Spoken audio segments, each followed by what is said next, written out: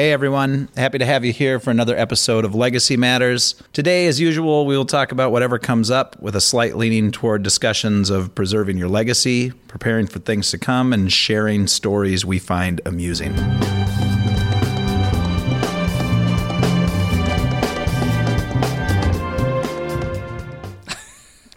Why are you laughing? I don't know. All right, you two. We are going. Oh, we're on. We're on. Okay. Hi, Welcome. Sarah. Hi. Hi, Sam. Hi, Jim. Hi, Jim. Hi, guys. Hi. Welcome to the Legacy Matters podcast, which we never say. Why are you so soft-spoken today? I don't know. I'm just... You're like real genteel. I know. Yeah. I don't know. I'm in an interesting mood. Welcome, everybody. Thank you for listening. We're glad you're here. I made some new friends last night and shared the podcast with them. Yeah, you went to a concert. Went to a concert. Messed with your head a little bit. Yeah, a little bit. So thank you to everybody. And we also want to ask that you like, share, and subscribe the podcast on whatever medium you're using. And also follow us on Facebook. We're Andelin app, Twitter, Pinterest, Instagram. You can find us out there. We're a technology company that produces a podcast. We are. That doesn't like technology, but it's a necessary evil, and then right? asks you to help us out on the social media. I We know. can make good with social media. We can. is the We thing. try to. We just have to. We collectively, as a society and a planet, really, we have to make good with these things. So we're going over our 30-second intro. Whatever. Yeah, I know. All right. So All right. anyway, thank you very much. Okay. Yeah. Jim. Yeah, Quick weather, weather. gloomy, a little rainy out today, but, that's the way it is. So, Are we going to start talking about fall? no. I We're think- going to introduce our guest. I know Jim is like, he's chomping at the bit to interview the guests, and I love it too. I'm so excited for this. We have local news anchor legend, I would say. Is that fine?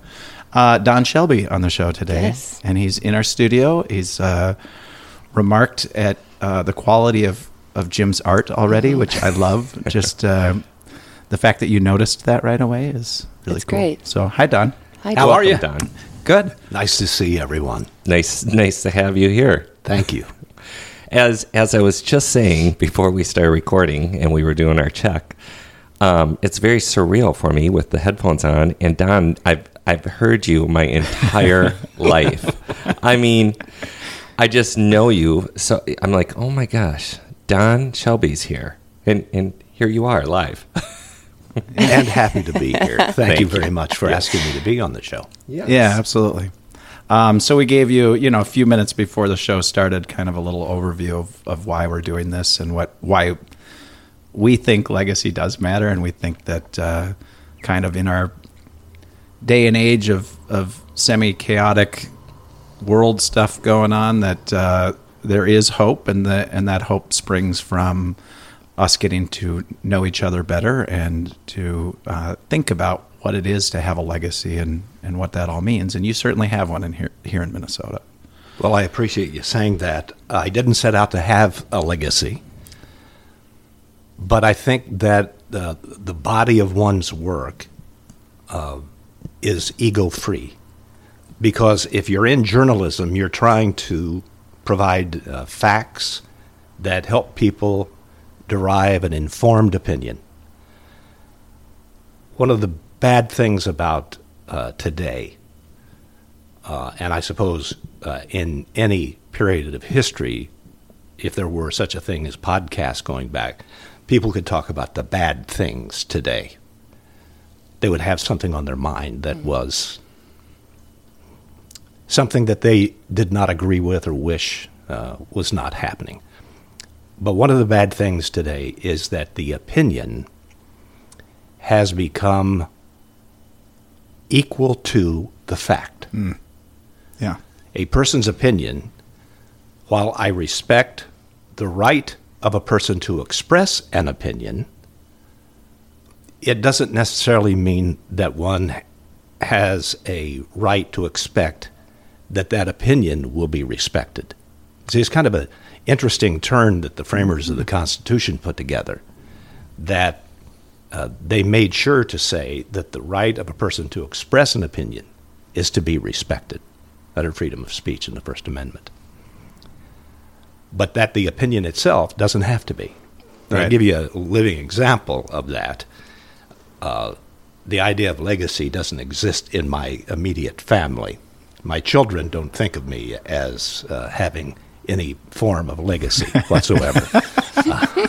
Well, they're your just- children. I'm just dad, Little and, ingrates, yeah. and a butthole. So, Yeah. so when the war in Iraq opened up in the first incarnation, my 13 or 14-year-old oldest daughter, who's 40 now, came to me and said, I have an opinion about Saddam Hussein. And I said, may I hear it?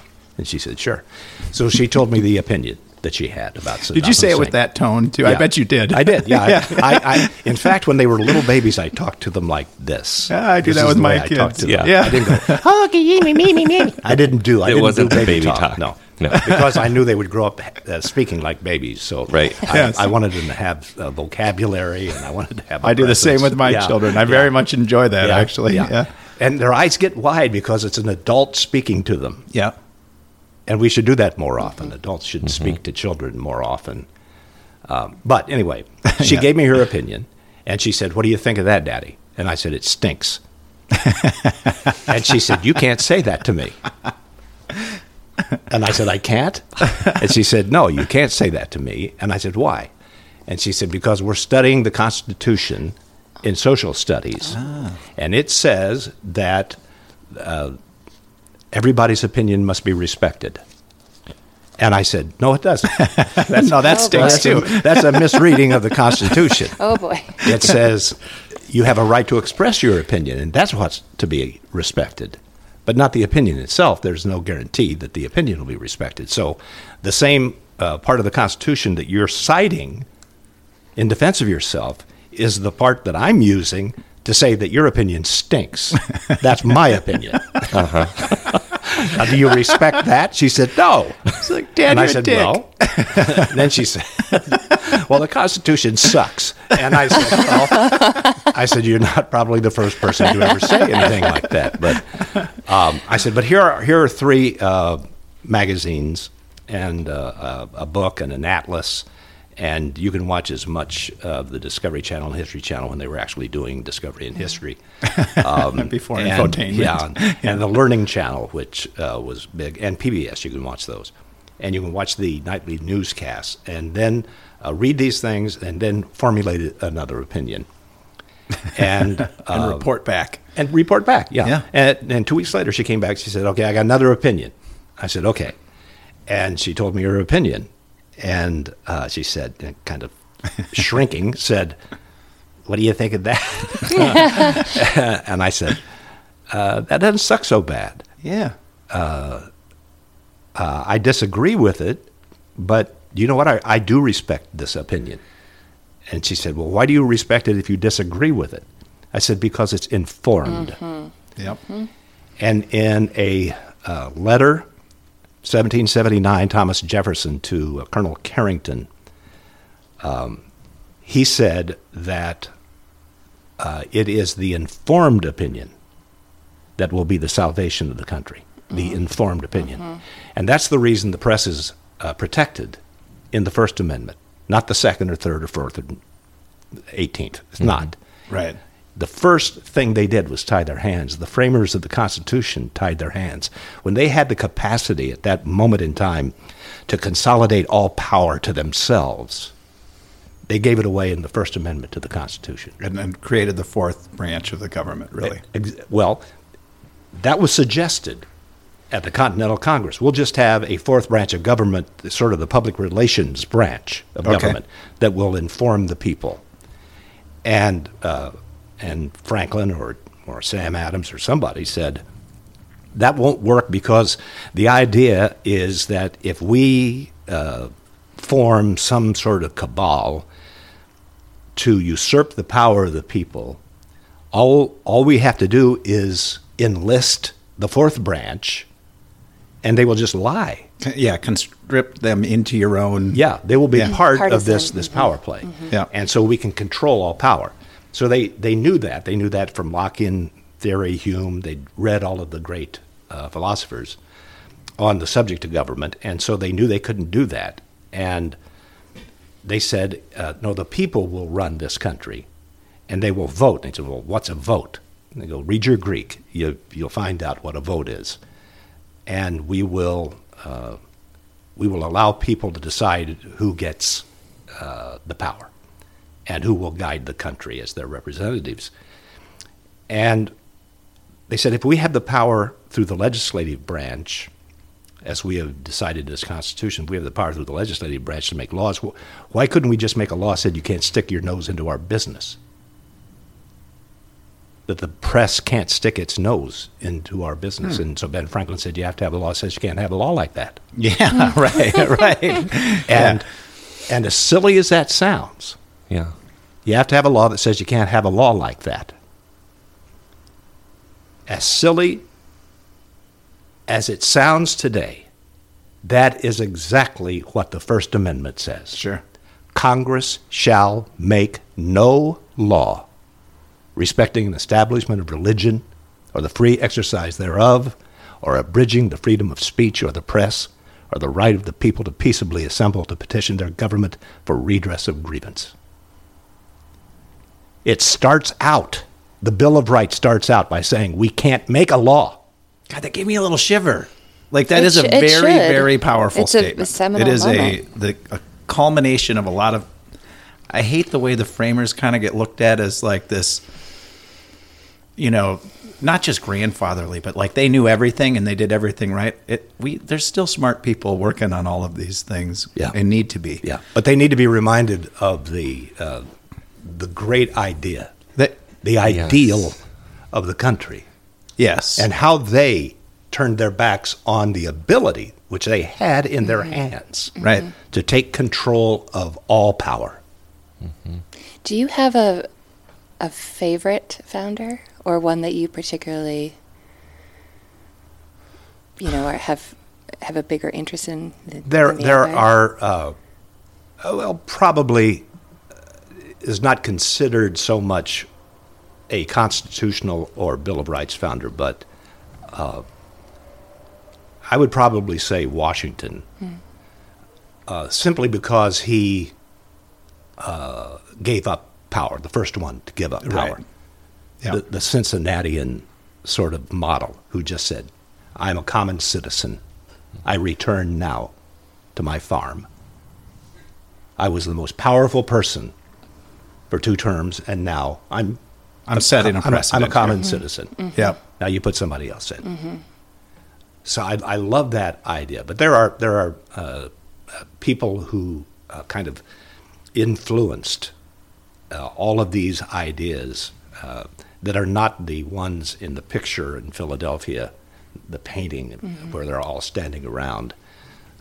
I do have a fascination for Ben Franklin because he's kind of a rascal. He is A rascal rascal. and intellectually one of the most interesting. Oh, yeah. Of the. I mean, there were so many greats, but Not just erudite, but an autodidact. That's what I love, because that's what I've had to be, because I don't have a great deal of formal education. So my education is all picked up on the side of the road. right. So you must be an avid book reader. Education roadkill. I am. Yeah, I read a lot. There's a lot of good books on. I still have collected all of my books from college. I studied political philosophy, and so everything you're saying, I have a ton of Thomas Jefferson books, and I've carried them with me wherever I've moved around the country. Yeah. And books are something that's really, you should cherish. You've read it, but it's still part of your life. What do you think? I went to Monticello this year, and they spent a great deal of time talking about enslaved people.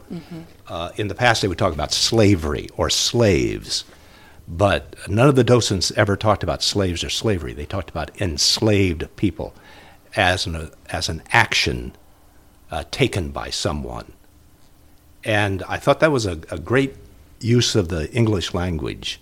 Yeah, just to a just small turn. just change a little bit the nuance of what it meant that these powerful people enslaved these people. They weren't born slaves. They were not born lesser, but there was a power that enslaved them. Yep. And they said that even at Monticello, where they're trying to, of course, respect the great Thomas Jefferson, but that he didn't manumit, he did not free his slaves, even though he always hated the idea of slavery. He just couldn't figure out how to run a farm without them.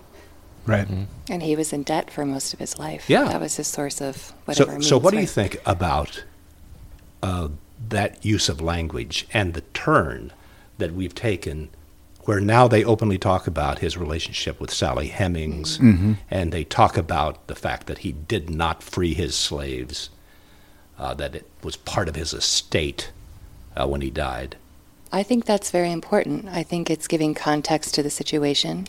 And I think when we're studying this, we need to be aware of the environment that they were living in at the time. And it's not to make an excuse for it, but it's just to have a better understanding and context of where they were coming from. You can't keep these people on a pedestal. They were people. But I think, like you said, what made it so special and why did they all come together at that particular moment to grant freedom when they could have just easily taken it for themselves? Yeah. That's the fascinating thing for me. But Yeah. that's interesting. I haven't heard that term Yeah, I used. haven't in, heard that term. No. Well, enslaved, or that put in that quite like that. context. Yeah, no, I No. get what you're saying. Yeah, I mean, I feel like the idea that you could, at any moment in human history, right every wrong or correct, be expected to do everything correctly all at once, just is so kind of ludicrous. But it's like we're constantly planting new trees, and you have to wait for that tree to fully mature before you know whether you've done it right or not. And you may never see it. One of the great philosophical gems for me is the greatest act of charity for a society is to plant, and this was Ben Franklin who said this, to plant a tree that you'll never sit in its shade. Right. Yeah, that's about what you leave That's a behind. good, Yeah. Sam, look at you. Yeah. No, it's very just the way eloquent. my mind views it, and I've probably heard that in my lifetime, and it probably stuck in that way. But I feel like, I've started a nonprofit that I know in my lifetime will not likely be what I eventually hope it will be, and I'm totally fine with that. I think you have to constantly be making decisions today, the benefit from which you'll never gain, and you won't see the outcome, but you think, man, I think we're planting this in the right spot. I think we're headed down the right path. We should start forging that path this way now. Yeah. So, Dr. King called it the drum major instinct, where you feel like I need to be out front and leading. If more people felt the drum major instinct, he felt, then you wouldn't have to form movements because everybody would be moving. right. They would be taking leads. The legacy of our country, to get on the track of legacy for this program, the legacy of the country, and that goes to your point about time and space and decisions being made in a moment, a historical moment that had different pressures and different goals, is the idea that, encapsulated in something that you've also heard many times, but the Lakota Indian would meet. There were seven council fires, Lakota, Nakota, and Dakota, 7 of the council fires, and they would meet. The chiefs would meet, and the head men would meet. And whatever policy they decided had to be a good policy 7 generations hence. Okay. It couldn't be good for them alone. They had to be able to envision what 7 generations, what this rule would mean for 7 generations hence. And I think the legacy of our country is that we always are trying to get better. Not all countries can say that. We try to correct our mistakes. And so you can look at our Constitution, and particularly the amendments that came after the Bill of Rights, are all corrective measures. Right. It says that slavery was bad. Yep. So we're going to outlaw slavery.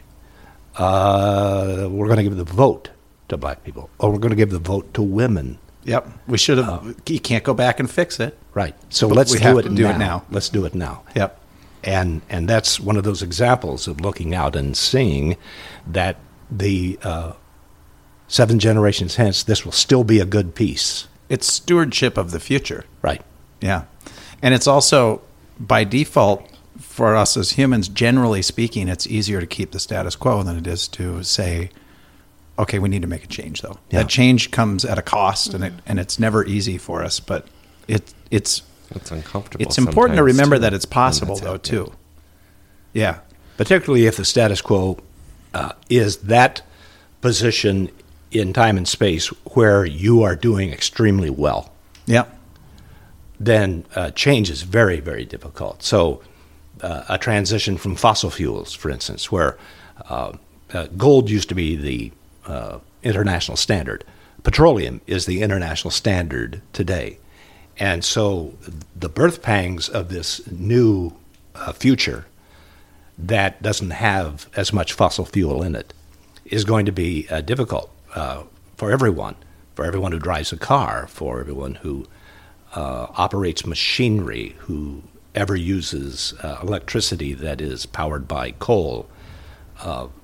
These transitions are going to be difficult because those people with power now, and the most powerful people in the world, are the people who not control governments, but who control fossil fuels.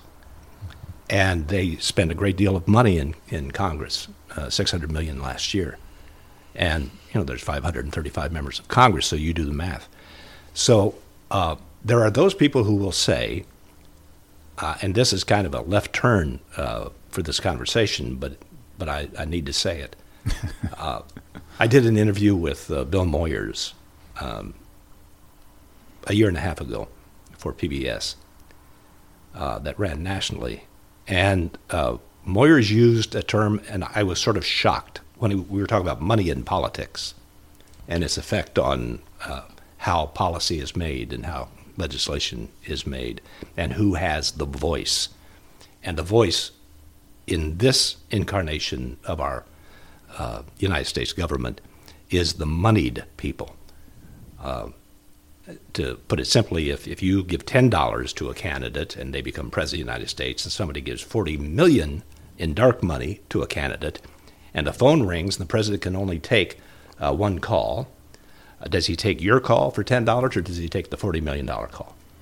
Gosh, Yeah, this is hard to figure out. I know. I mean, I feel like it's difficult. maybe a rhetorical question. But it's not. So anyway, Moyers said something to me that it's bribery. Yeah. He said, pure and simple, it's bribery.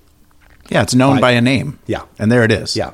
Yeah. So if you're taking just wads of money from someone to do their bidding. You think they might have some expectation? Yes. Yeah. Yeah. Yeah. And so that's a kind of a turn. We don't have to delve deeper into that, but it was important for me to hear those words. And then as a matter of fact, I was asked to speak to the 750 members of the Federal Bureau of Investigation, Minneapolis Central Office for Minnesota and the Dakotas.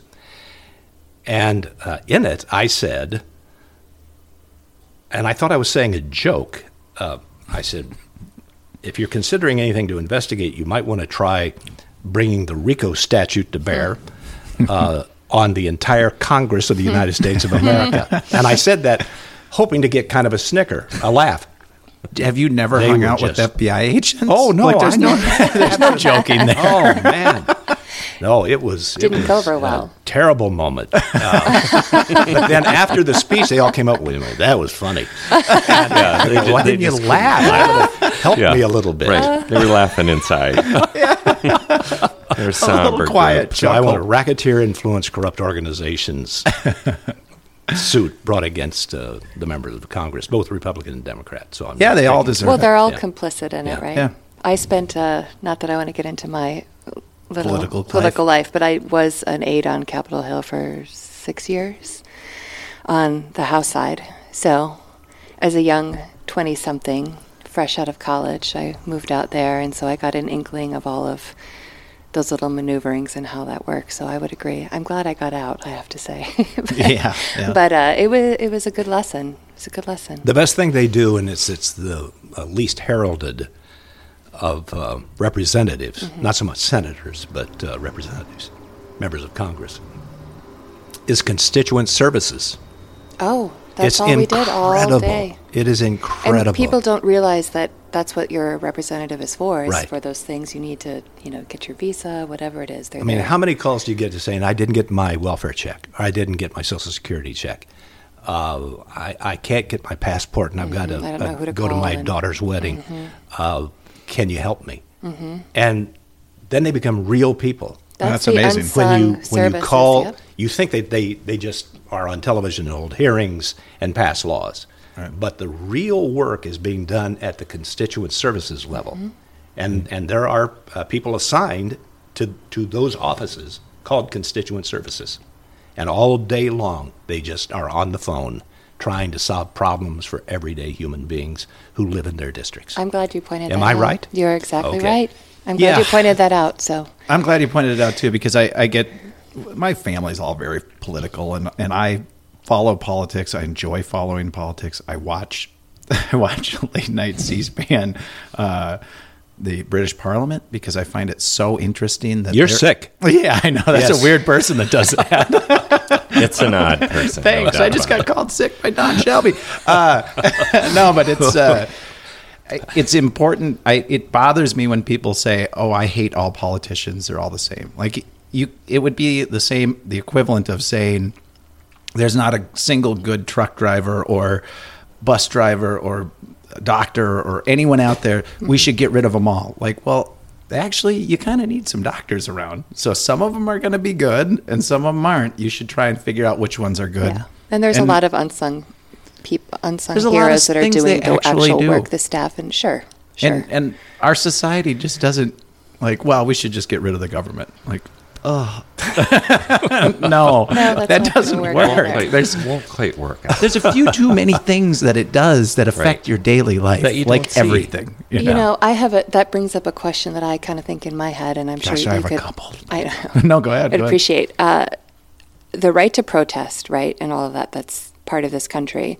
But do you think people understand that they have this opportunity? Number one, it was provided to us, right, through the Constitution. But they're able to protest because we do live in a stable society as well? I don't think that registers with most people. In the same way that criticizing the government doesn't register as a right, not only a right, but to be encouraged, that you should criticize the government. Yeah. Not that you should feel somewhat ashamed that you're being critical of the government. No, you should be encouraged to know enough. That's the informed opinion. That's to the know informed- enough to criticize the government. And I'm scared that many people don't have that. They just never learned it. They're complacent. They don't care. They're happy with their lives. And it's just even the basic, how does the government work? Who is your representative? You know that they have an office just down the street. It's all of these little bits of information that I feel like is missing. I may be wrong. Well, I think you're right, but let me ask you a question. The youngest person at the table with vast experience. I'm not diminishing that, just saying younger because you'll understand why I'm asking. Did you in high school take civics? I did. Good. I did. I You took were the last. AP. Oh, I'm sure. You were the last Yeah. of the generation to take civics because it has been washed out of every high school program in America. I believe that. My son's fifth grade teacher, one of his favorite teachers, teaches civics. You know, he doesn't have to. He does this because he knows Yeah. the importance of it. Yes. So, am I naive in believing that the Constitution or our federal government, maybe the way the framers looked at it was that the minority, the Constitution is set up to protect the minority from the majority in a certain way? Mm-hmm. Is that? Yes, it was Madison's, I think in the Federalist 10, he said that's where the term the tyranny of the majority. Okay, so it is baked into that. I just feel like that's something that people always forget or often forget. And they were hoping that what would happen, instead of kind of a two-party monolith, that there would be a lot of what he called factionalism, that there would be factions so that there wouldn't be a consolidated majority on one heavy side. That's why I watch the British Parliament at night, because I love that. Yeah, go ahead, Jim. Don, so as you're saying this, I'm sitting here thinking and I'm going to kind of bring this into a different thing, but I'm trying to vision you as a young man, as a child, and what is your early interest? Like, were you interested as a teenager in the founders? Or well, you said something earlier too. You said I didn't set out to create a legacy. Yeah, and that made me think like, well, when did you set out? Yeah, when did this all start? When did this happen? When did you become you, or are you yet? You know, is Don done? No, I'm still growing. Yeah, do you feels remember like that. Sort of your earliest sort of forming of curiosity? Well, let me be absolutely frank with you. First of all, I, as a young fellow, I just thought I was going to be a basketball player.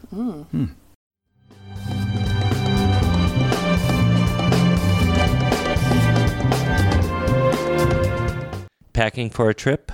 Let Pack Simply give you a little help by delivering travel-safe products directly to your door in an airport security-safe pouch.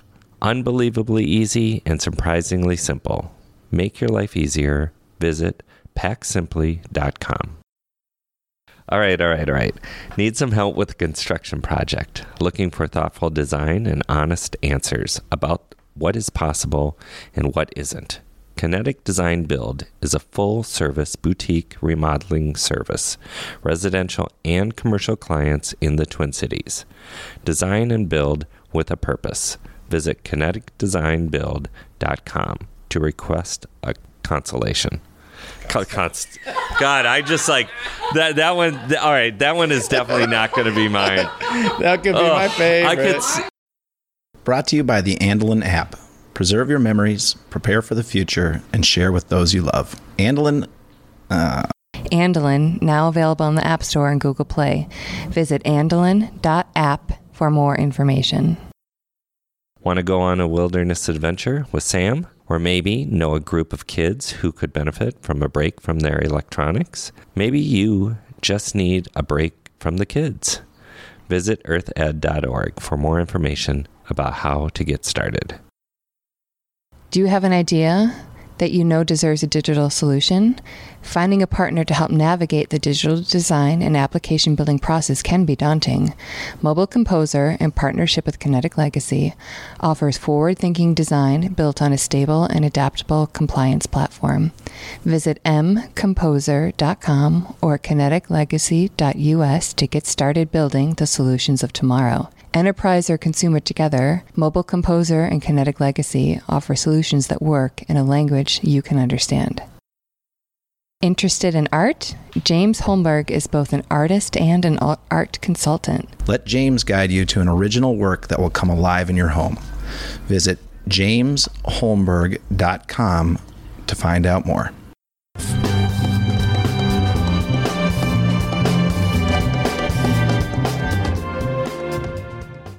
That's all I was going to play for the Boston Celtics and another team I'll tell you about in just a moment, which provided a lot of growth for me. But I was stupid and ignorant, and I cared nothing about the greater world.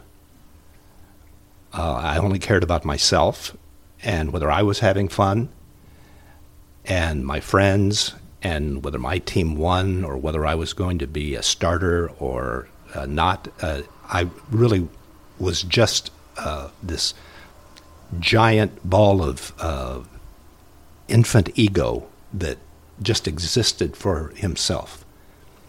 And I didn't like school, and I didn't read much. And my house was surrounded by books. My father was taught, he was a businessman who, after he retired, taught Egyptology at Ball State University without a degree. He was an archaeologist. Yeah. And part of the legacy of things is that I have a house full of Egyptiana, and I have pots, bronze pots that are covered with the lava of Vesuvius because they were taken from Pompeii. In my house, just sitting there. Okay. Because Whoa. this is part of his collection. But Yeah. no. So the honest truth is that I look back on that part of my life intellectually as either a zero or a negative, because I had no curiosity about how the world worked. I had no curiosity about what adults were doing. I had nothing. So you were a little shit. I was. And how long did you persist as that? Like, when did that change for you? Through the time that I was probably in my second year of college. And I started seeing a lot of other people that I had never seen before and hearing a lot of opinions. And there was a lot of protest going on campuses at the time against Vietnam. And I despised those people. The protesters. Yes. Yeah. Despised them. Yeah. Because I came out of a conservative household that I don't want to say it was as simple as your country right or wrong, but that satisfies it, basically, that if your president calls you to fight in a war, you put on the uniform. You don't question it. You don't. And I wasn't smart enough to question it. Yeah. And I was around a lot of people who had actually studied these things. They cared enough, were smart enough, read books, and they had interesting philosophies. None of which you cared about. None of which I cared about, to the point that in my senior year of college, I quit college and enlisted. Just to get away from... Just to show those smarty smart pants. Yeah. How stupid they were. So now, as, of course, time informs one, then I have to admit, I was wrong, they were right. Why didn't I see that? And I didn't see it because I was stupid. I had an opinion, but it was not an informed opinion. Mm-hmm. I had not spent the time that they had spent knowing these things, the important things. And I guess I maintained that for a long period of time, and then 68 came, and I was just completely beaten by 1968. It had torn the country apart, but it was tearing me apart.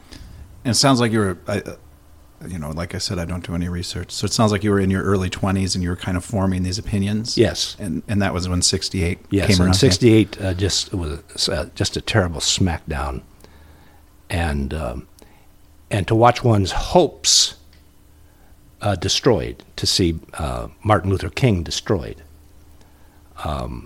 to see Bobby Kennedy destroyed, to witness all of the terrible things that were happening that were totally out of my control.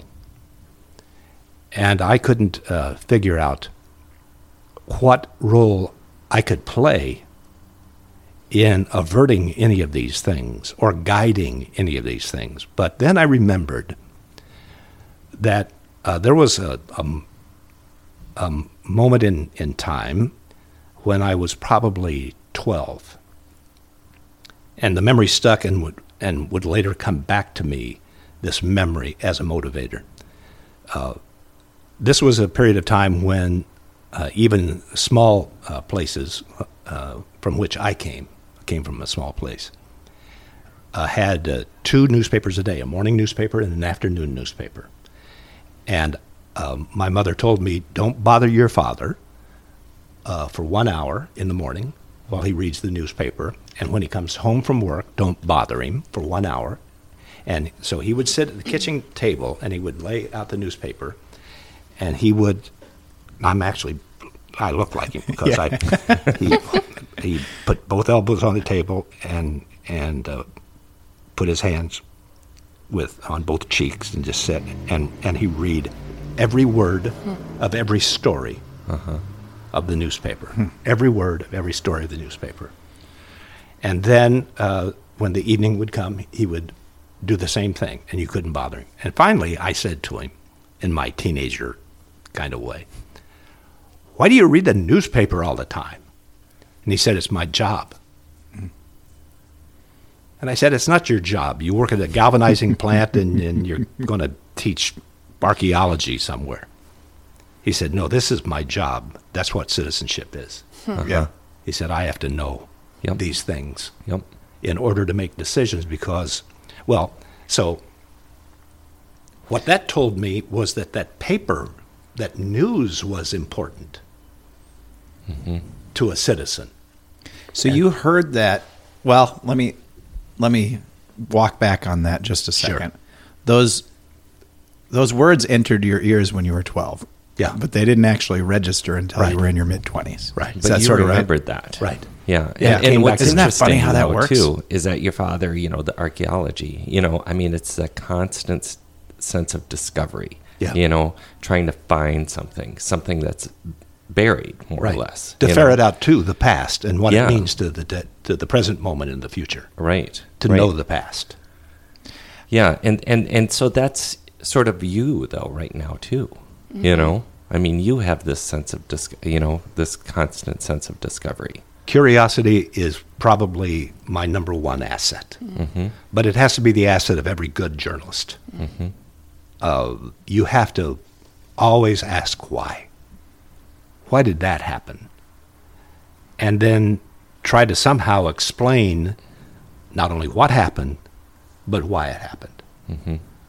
So that people can have some sense of control in their lives, because if you can give them the why, then it doesn't feel that they're random victims of circumstance, of existence.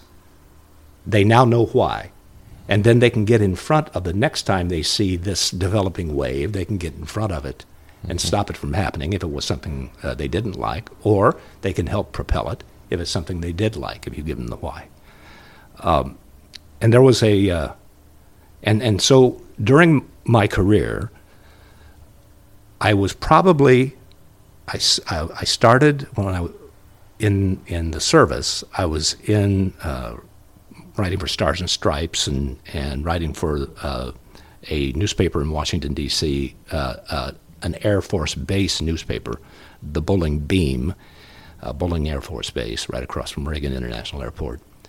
And I was constrained a great deal, of course, by the rules of being a soldier. I couldn't write exactly the truth, but I was learning how to communicate. But had you paid attention enough in language to be able to articulate things well as a young journalist? Funny thing that I left out in this basketball thing, I had this other part of my brain, which was the performer part, which basketball was probably a part of, because on your center stage, when you got the ball in your hand and all eyes in the gymnasium are looking at you. And this was a vehicle to sort of be a star, even in this small community, and get the letter jacket and be famous in this small community. Yeah. Right? So I was always not the lead, but always in every play that was put on at our school. And whenever a valedictory address needed to be given, or every time a prayer needed to be said at an award ceremony, I was always picked to do that. And I actually have a little notation on a report card from a teacher of mine, said, "We expect to see you on TV someday." I was just thinking. That was the third grade. Yeah. That was the third grade. I expect to see you on TV someday. Because you were a little performer. I was. Yeah. Yeah. And so being a performer drove me into television. Yep. Being seen. See, these are not positive things. This is the true autobiography, not the glossed up autobiography. This is the truth. I mean, there's got to be ego in it. Absolutely. You can't. No. You can't. I'm want saying to get into I was that. doing all of these things for the wrong reason. Sure. You see. Yep. And the first time I saw myself on television, I said, "This is the greatest thing that ever happened." I've done it. I can't believe. Yeah. I People am will see famous. me. I am, and so I was driven to get more and more airtime, and then I discovered, a very easy discovery, that you got on television in the lead story position if you brought in better stories. So, one of the things that had come up to me through my family was the oral tradition, the ability to tell a story.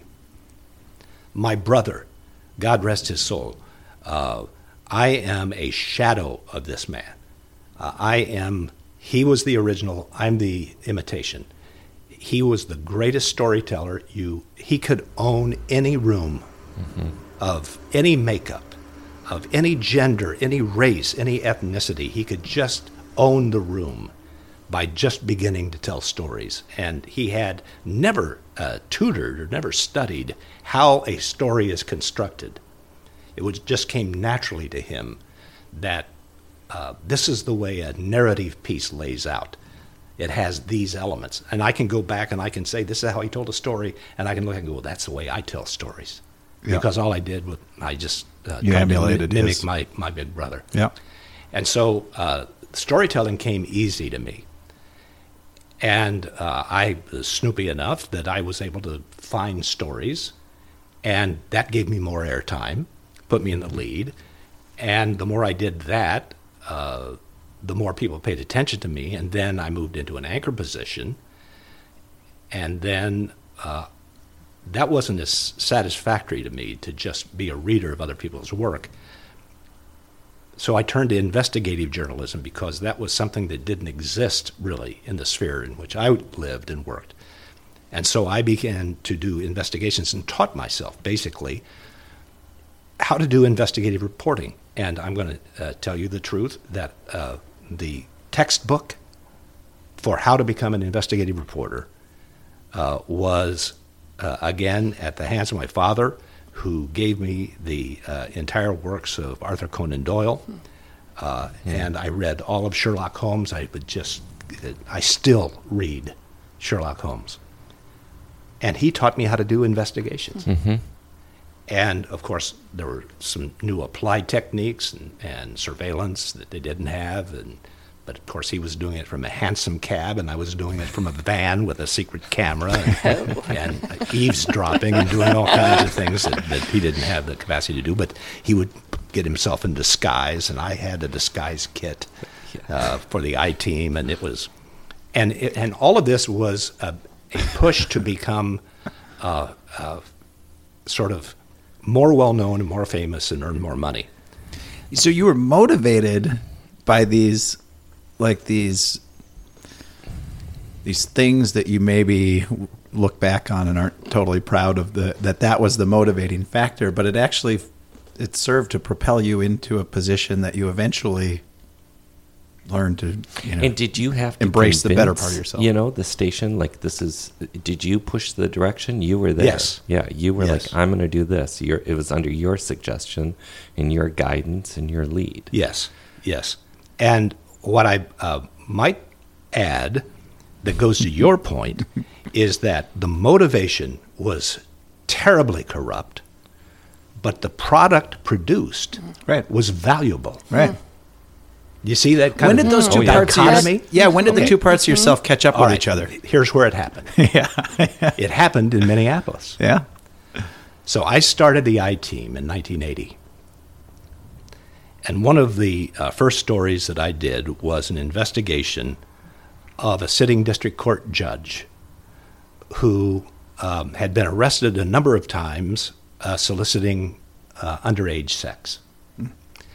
And so I was able to collect a number of witnesses, juveniles, put them through the ringer, did show up lineups with a series of people who looked like him, photographs, and they were able to pick him out. They drove me to his home. I was absolutely satisfied that this was the case. And the news leaked that I was doing this investigation, and I talked to him. I interviewed the judge, and he could not deny it. He would not deny it. And so we were going to go with the story, and the promos had already begun on running on WCCO. Then I got a call from one of his attorneys and said, do you realize what you're doing? This is a gay man, but he could not be openly gay, and because he was about to be propelled to the state Supreme Court. He cannot be openly gay and be on the state Supreme Court. They will not, in this time and place, allow that. And so his only sexual outlet was to go to the street. And I bought it. So I went to the news director, and this story, this is Friday. The story is going to air Monday over 5 nights. And I said, I want to pull the piece. And he said, why? And I told him why. And he said, he's a sitting district court judge who sits in judgment on cases just like these that he's being accused of. This is a story. And I said, I'm very uncomfortable because the nuance in all of this, I can't put into the story. I can't state that he's gay. I can't write that. I can't say that his only outlet was the street. And he said, well, you don't matter.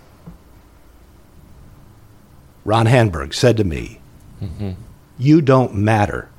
I'll get somebody else to read the piece. I said, it's my investigation. It's mine. I did the investigation. He said, doesn't matter. That information doesn't belong to you. It belongs to the people. Yep.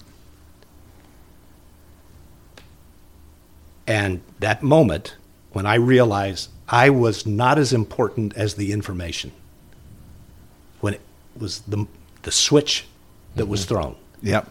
And from that moment forward, I didn't matter any longer. It's when your ego and your conscience collided finally. Yeah. Yeah.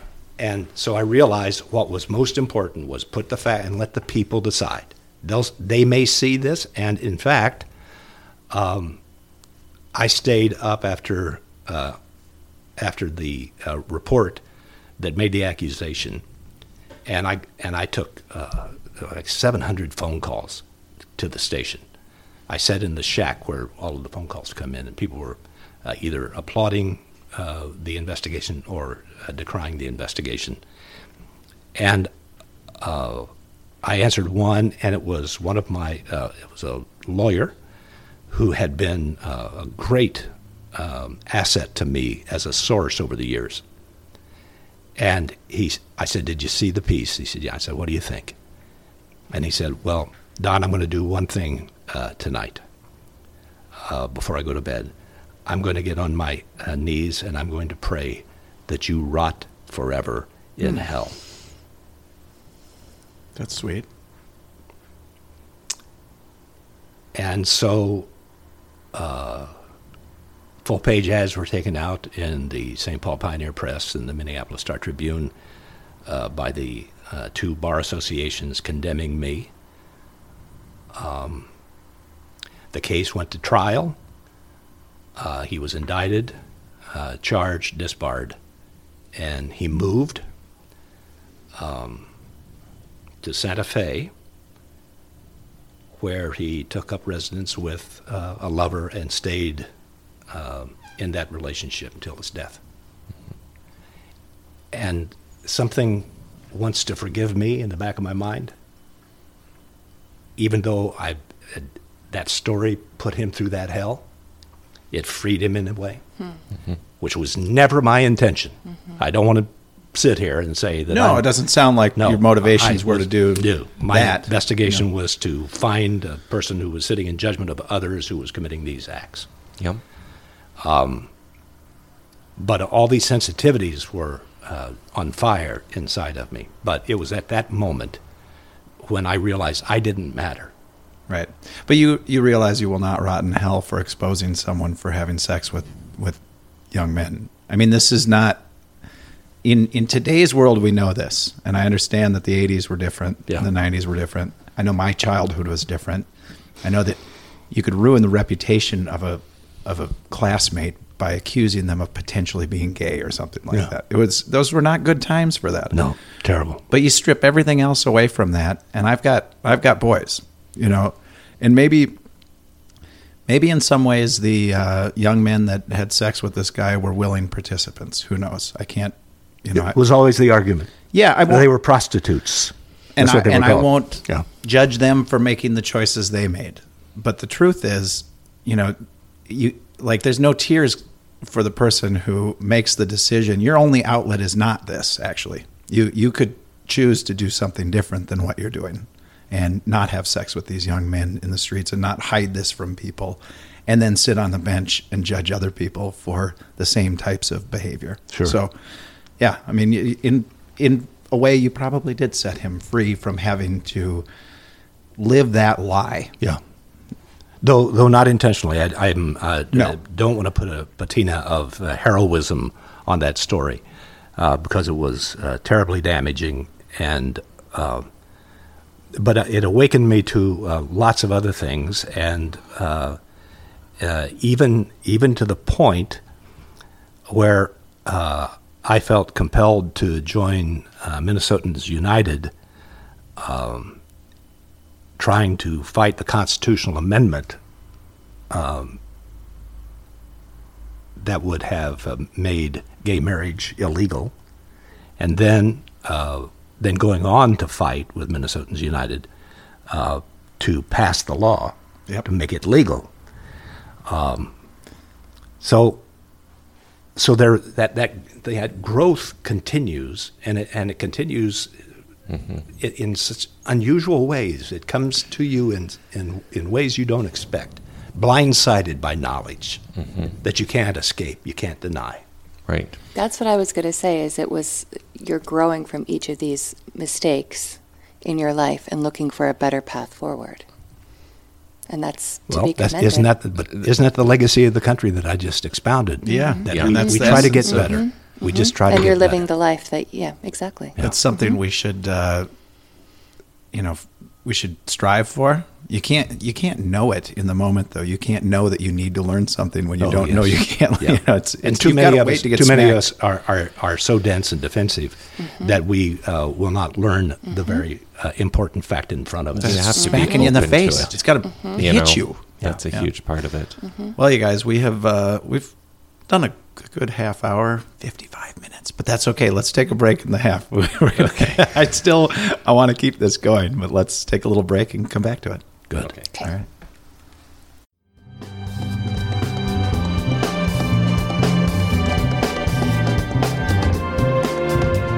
All right, everyone. Thanks for listening. We love comments and feedback, so go ahead and let us have it. If you'd like to learn more about Andelin and other legacy projects, visit the website at andelin.app or kineticlegacy.us. Take care.